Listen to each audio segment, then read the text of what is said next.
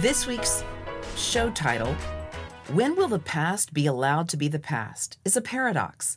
In a speech in 1960, John F. Kennedy said, "What is past is prologue," referencing the inscription above the National Archive, quoting Antonio from Shakespeare's The Tempest. Kennedy then went on to quote Rilke, saying, "The future enters all of us long before it happens." Welcome to episode 8 of the Kennedy Beacon podcast. And today I'm here with my co-hosts Aaron Good and Nico House. And we're talking about the second episode of Four Died Trying, the new Apple TV series about JFK, Malcolm X, Martin Luther King Jr., and Robert F. Kennedy. Hey guys, good to see you. Hey, what's going on? Yeah, thanks, Francis. It's great to be here. Great to see you guys. Full disclosure now, Four Died Trying on Apple TV was executive produced by Mark Gordon. He's the co-founder, of course, of American Values 24. Now, we're not told what to say. We're not censored here at the Kennedy Beacon podcast. So I just want to say bluntly and from the heart, I love documentaries and what these filmmakers have done. We're talking about Libby Hondros and John Kirby, who put literally decades of their lives into making Four Died Trying, is completely remarkable and amazing. I enjoy watching every episode. Now, the second episode after the prologue, so technically I guess it's episode 1, tackling the McCarthy era. It's showing the mood of the country right before John F. Kennedy's murder, when the fear of speaking freely was pretty much palpable in the entire nation. The most recent episode of Four Died Trying lets us almost feel it. Let's listen to a clip. These are the Hollywood 10. What was their crime? Why are they in prison? There were two questions. Are you a member of the Screenwriters Guild? Have you ever been a member of the Communist Party? I could answer, but if I did, I'd hate myself in the morning. Leave the witness chair. My father was not one of the 10, but his collaborator on several plays, Albert Maltz, was one of the 10. They call him up to Washington to speak for Uncle Sam, but when they ask him what they are, they shut up like a clam. Next, you are going to ask what my religious beliefs are, and you are going to insist before various members of the industry that since you don't like my religious beliefs, I should not work in that industry. Mr. Muller. Any such question is quite irrelevant to the course of this committee's investigation. So I got to know that world and what it meant very intimately. My father would run to the backyard when somebody came to the front door, because it was often the FBI. And he did not want to be subpoenaed, and he didn't want to be cross-examined by the FBI. I wish they'd take and put me on the witness stand today. I'd yell so loud old Stalin could hear me all the way. Why didn't we avoid all this? Why didn't we answer the questions yes or no as the committee demanded? Because we wanted to challenge the right of the committee to ask such questions. A lot of people switched houses. A lot of people moved out of the country. We are aware of a developing nightmare of fear in our land. Is it possible that under the pretext of the Cold War, civil rights are to be taken from the American people? You had to sign loyalty oaths in order to work. Everyone was afraid to speak out. Loyalty oaths and loyalty boards, and nobody is loyal who criticizes the bipartisan foreign policy. When we were asked, are you now or have you ever been a member of the Communist Party? The committee was really preparing to ask you, are you now or have you ever been in favor of peace? Those times. Now, Aaron, you hosted a beautiful podcast last week, the Kennedy Beacon podcast, on the 60th anniversary of President Kennedy's assassination. For those who haven't really had a chance to catch it yet, can you hit some of the highlights for us? Well, we were able to get the filmmakers who were creating Four Died Trying, Libby Hondros and John Kirby, to join us. And we had David Talbot, author of Brothers, The Hidden History of the Kennedy Years. And we had Dick Russell, who's written a number of books on the Kennedy assassination and co-written a number of them as well with Jesse Ventura. So it was a great panel already. And then I'd asked Oliver Stone if he could join us, but it was too late to notice, so he said no, I couldn't. And I thought, well, Hail Mary, I will ask Dick Russell if we could possibly bring on Jesse Ventura. And on very short notice, he was able to bring him on, and that was really cool. I think that it was great to be able to talk about the 60th anniversary with all these people. It'd be hard to put together a better panel than this, but I would also say that the newsworthy part of it was that Jesse Ventura spoke about wanting to serve as an insurance policy for Robert Kennedy's life by being his vice presidential candidate. And the quote from him here is, I think people will appreciate it. He said, everybody laughs, but I'm telling you, that's a serious thing. He needs to pick a person that they're more frightened of than him so that they won't pick him out and say, well, we'll dust off Junior and we'll be home free. No, you dust off Junior, you get something twice as bad. I'm no LBJ. So that was, I think, a newsworthy event in the midst of this really great discussion. So I would recommend that anybody who has any interest in this case go and listen to that because it was a great discussion. Nico, you want to take it? It was awesome. Yeah. So what? First of all, what Aaron said is great, and I think that the great part about this first episode is that it exposed how injustice was almost conditioned in Americans for them to allow it to thrive. Progress is good now, and even RFK in that technically the first chapter right after the prologue, he talked about the fact that the Kennedy family was told to like move forward and think about the future rather than reflect on the past. But progress is good, but it would be actually nice to have some justice for once. We're still standing in that history, or at least in the wake of it.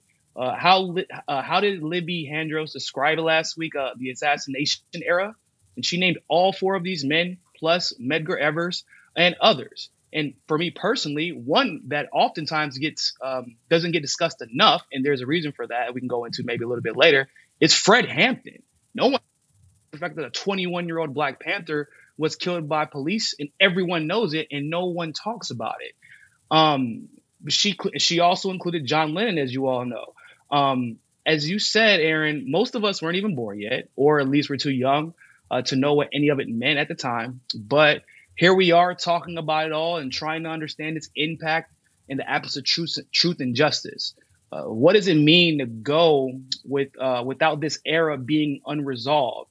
And I think that what it basically meant, at least for me, for us, for the political system, is that without accountability, there can't be change, and there will not be change.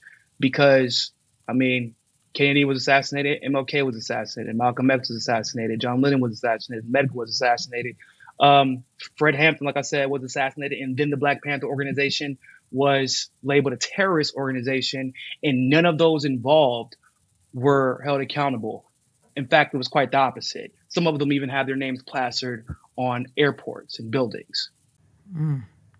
Yeah, that aspect of it is a key, that we are still stuck with it. And it gets into things that you write about in the second, the review of the second episode, or the first one past the prologue for Four Died Trying, where they start to talk about the McCarthy era, because those areas, these things are all really connected. And they don't go back as far as this, but I've gone back even further in my own academic work to really trace this to World War II era and corporate power. Corporate power and corporate corruption of our democracy is what led to the creation of this American empire. That it was decided during World War II. These Wall Street oligarchs who ran the Council on Foreign Relations, which still does the same thing today. It gives you a Wall Street approved foreign policy thinkers on what the government should do. They said, we're going to go for empire, and we're going to be basically the leaders of the free world. But we're not going to call it empire. We're going to call it Fun Freedom Project or American Leadership or the American Century, whatever. But it was empire. And once you make that decision, that sets off a whole lot of other areas.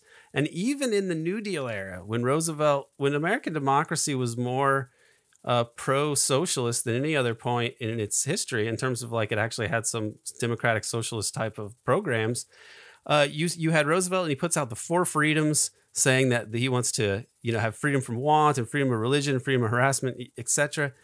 And the business interests, they said, don't forget the fifth freedom, free enterprise, right? And they had this ad campaign. It's just like they can't even for 1 second allow the discussion to be about like creating a better world. They always have to get their worship of corporate buying and selling of stuff and money making put into the equation. So those are the people who are behind the creation of the CIA. And this was what fueled McCarthyism, this idea that you had to have a Soviet You had to cut off connection with the Soviets, and you needed to have anti-communism all around and a big military buildup. That's all related to the U.S. scheme to try to rule the world, and it really set in motion things that were horrible, including domestic assassinations. And the weight of that history is bearing down on us right now. It couldn't be more relevant.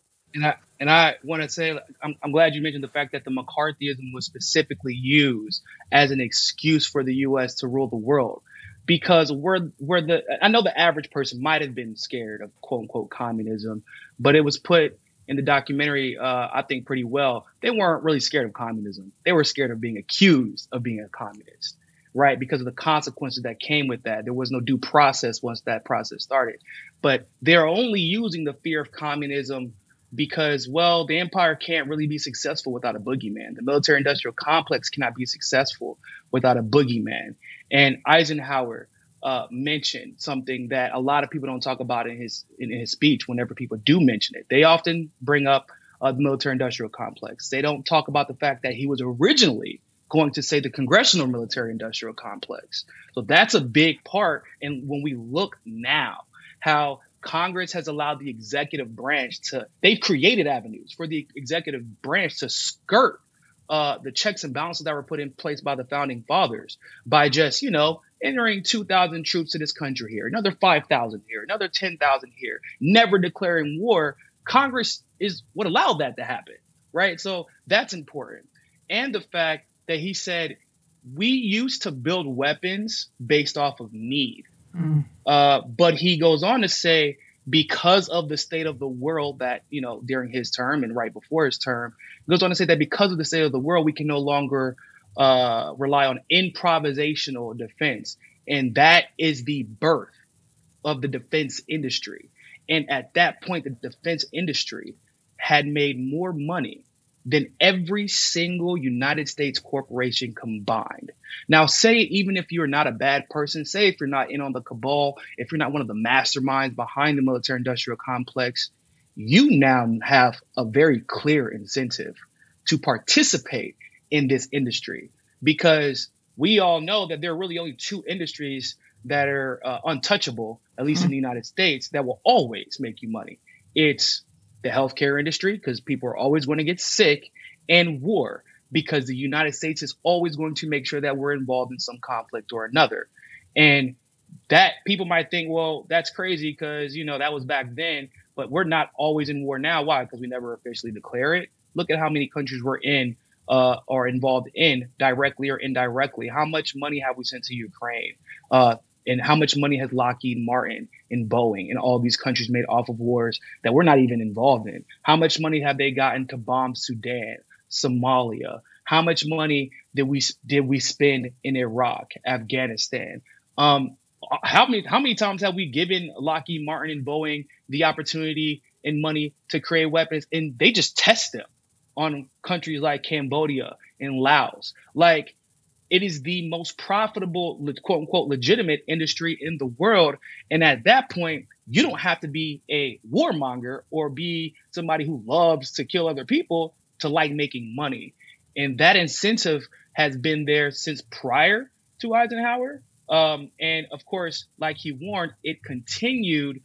And it's sad, because you would hope that it would have been dialed back since that speech, that farewell speech by Eisenhower, given that he warned the world. But it seems like with the assassination of people like Kennedy, like RFK, like Martin Luther King, who was an anti-imperialist, like Malcolm X, who was an anti-imperialist, and others, by the way, who were not only anti-imperialists, but I would say they were collectivists in the sense that they wanted to bring people together. Those were considered the most dangerous. They assassinated anyone who could challenge them, maybe not with the pen, maybe not with their money, but with their voice. And that is how we ended up where we're at in 2023. Yeah, and so much of it revolves around censorship and not being able to speak. If we don't even know everything that happened, if we haven't seen every document related to our president's assassination decades ago, how do you get to healing? If you don't really know everything that happened, everything involved, if it's like a I always liken it to a dispute in a relationship. If you can't really talk about it and what went down and what caused it and who's to blame, it doesn't heal. Well put, Francis. That's absolutely true. It goes as far as the president. I mean, there's a recording of Richard Nixon, and he goes over he has a conversation with Dick Helms, who's his CIA director, and he's asking for files on the JFK assassination. And he's saying, how's this supposed to work? The new president comes in and he doesn't even know what the government was doing before him. I mean, that's not reasonable. And he tries different tacks to take. And finally he says, like, well, this whole who shot Jack thing, I need to know. Was it who's responsible? Is it Nixon? Is it the CIA? Is it the Russians? He's like, because, I love the dirty tricks department, and I want to protect you guys. And God knows I've done a lot to protect you already, but I have a feeling this thing might blow up, and it would be good for me to know what's going on. The truth is, he wanted to get documents about the Kennedy assassination so he would have leverage over the CIA. The CIA didn't give it to him. So this is who is running this thing? I mean, this is exactly. And this era is when a lot of this gets established. It's so secret, and communist subversion is so dangerous and everywhere, and everything. We have to have these measures. We have to have this whole regime of like thought control and punishment for anyone who deviates from the mission of fighting communism. Aaron, Francis, I have a question for you really quick. Do you all remember what Chuck Schumer said to Donald Trump a couple of years ago, or several years ago at this point? Refresh our memory. Where he said, Donald Trump, he keeps talking down to those guys in the intelligence community like the CIA. You don't want to piss those guys off. You don't want to make enemies out of those guys. You mean their boss doesn't want to make enemies out of his employees? What exactly is that supposed to mean? It means that was just Chuck Schumer really letting the world know what we had already known before, which is president doesn't really run the country. Those guys that remain nameless, if you will, those guys who are running the country and running the world from the shadows, those are the ones who are actually in charge. And he was reminding Trump of that as well, in case he just had some delusions of grandeur that he was actually, the commander in chief. Or delusions like they actually work for us, the people. Exactly. That's what. So we saw Trump promise, for example, to release the JFK documents. Did he do it? No. Biden even tried to say that he would do it while he was running against Trump. Did he do it? Absolutely not. RFK Jr. now is saying and demanding the release of the documents, and I think that's pretty significant. Obviously, because he's running for president, but also because of where he was prior in his stance on even discussing the assassination of both his father and his uncle. Even he is beginning to see, like, look, this is getting to the point where we need to know what's going on. Why are so many people afraid to challenge the authority that is causing the most problems in this country, that is continuously perpetuating the military-industrial complex, that has made my family terrified to investigate the murder of their brother, their father, their uncle, whoever JFK or RFK may have been to them, terrified to discuss it, taking the side of those who killed the members of his family. So now RFK Jr. went from let's look forward to no, there is no way to move forward unless we look back.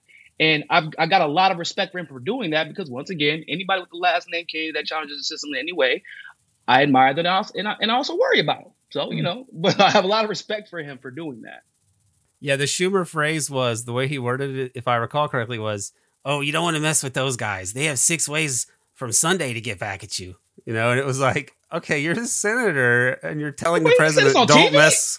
Yeah, he said it on TV. He's like, you don't want to mess with them. They could get back to you. Oh, man.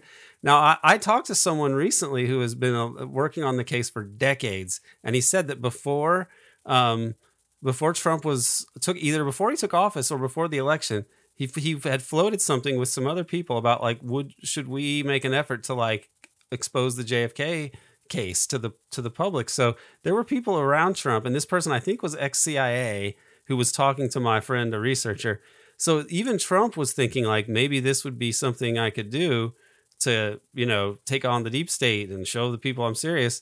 But then he backs away from it. So it just shows you how powerful this taboo is. But to my mind, what the source for hope is that the empire, which did all this, is now dissipating. And so, as Robert Kennedy is saying, he said on my podcast, the empire has collapsed. I mean, he was that categorical about it. And that means, what's the point of the secrecy anymore? I think that this makes it for a very interesting time. It's a good time for this candidacy, and it's a good time for this film series. It's the perfect time for it. And I hope that somehow and the world is ready. To an awakening. The world is ready. The world is finally ready for it. Yeah, the world is ready. The longer it's hidden, the more curious more of us become. It's Aaron, remind us about what Jesse said about going to Dallas. Yeah, he said that he went to Dallas and he'd never been there before. So he went and he sat behind the grassy knoll for a while. And then he was out on the tarmac at Love Field for a bit. I think that was actually where he smoked a cigar, perhaps. But either way, before he's at Love Field and he's sort of standing there for a minute and he's about to get on the plane. And then as he is it's a Dallas police officer, I believe, who says, "Be careful, Governor. There's a lot of people who don't want people looking into this. So just watch yourself." So even all this time later, there's an air of danger around this, even in Dallas, because I think they know that there's a power structure of the city that's intertwined with a bigger national and global power structure that is still out there. And so you see it, the way that things get censored about this subject and so on and so forth. There's still a force out there trying to keep this bottled up.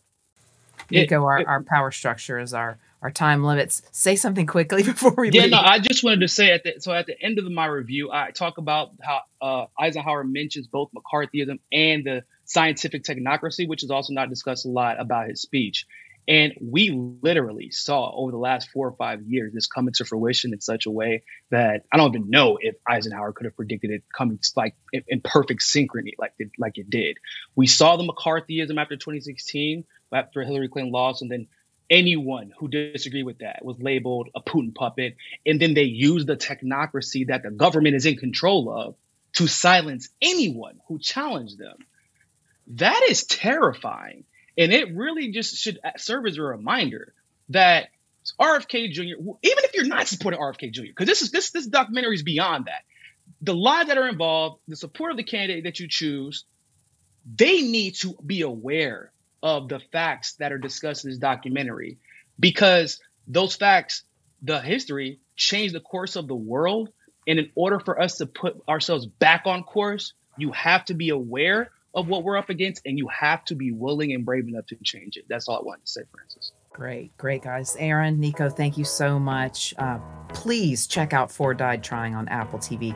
Very important series. Come back next week. Join us again on the Kennedy Beacon podcast. And don't forget to go on Substack and find the Kennedy Beacon Substack. Thanks, guys. Thank you. Thanks, Francis.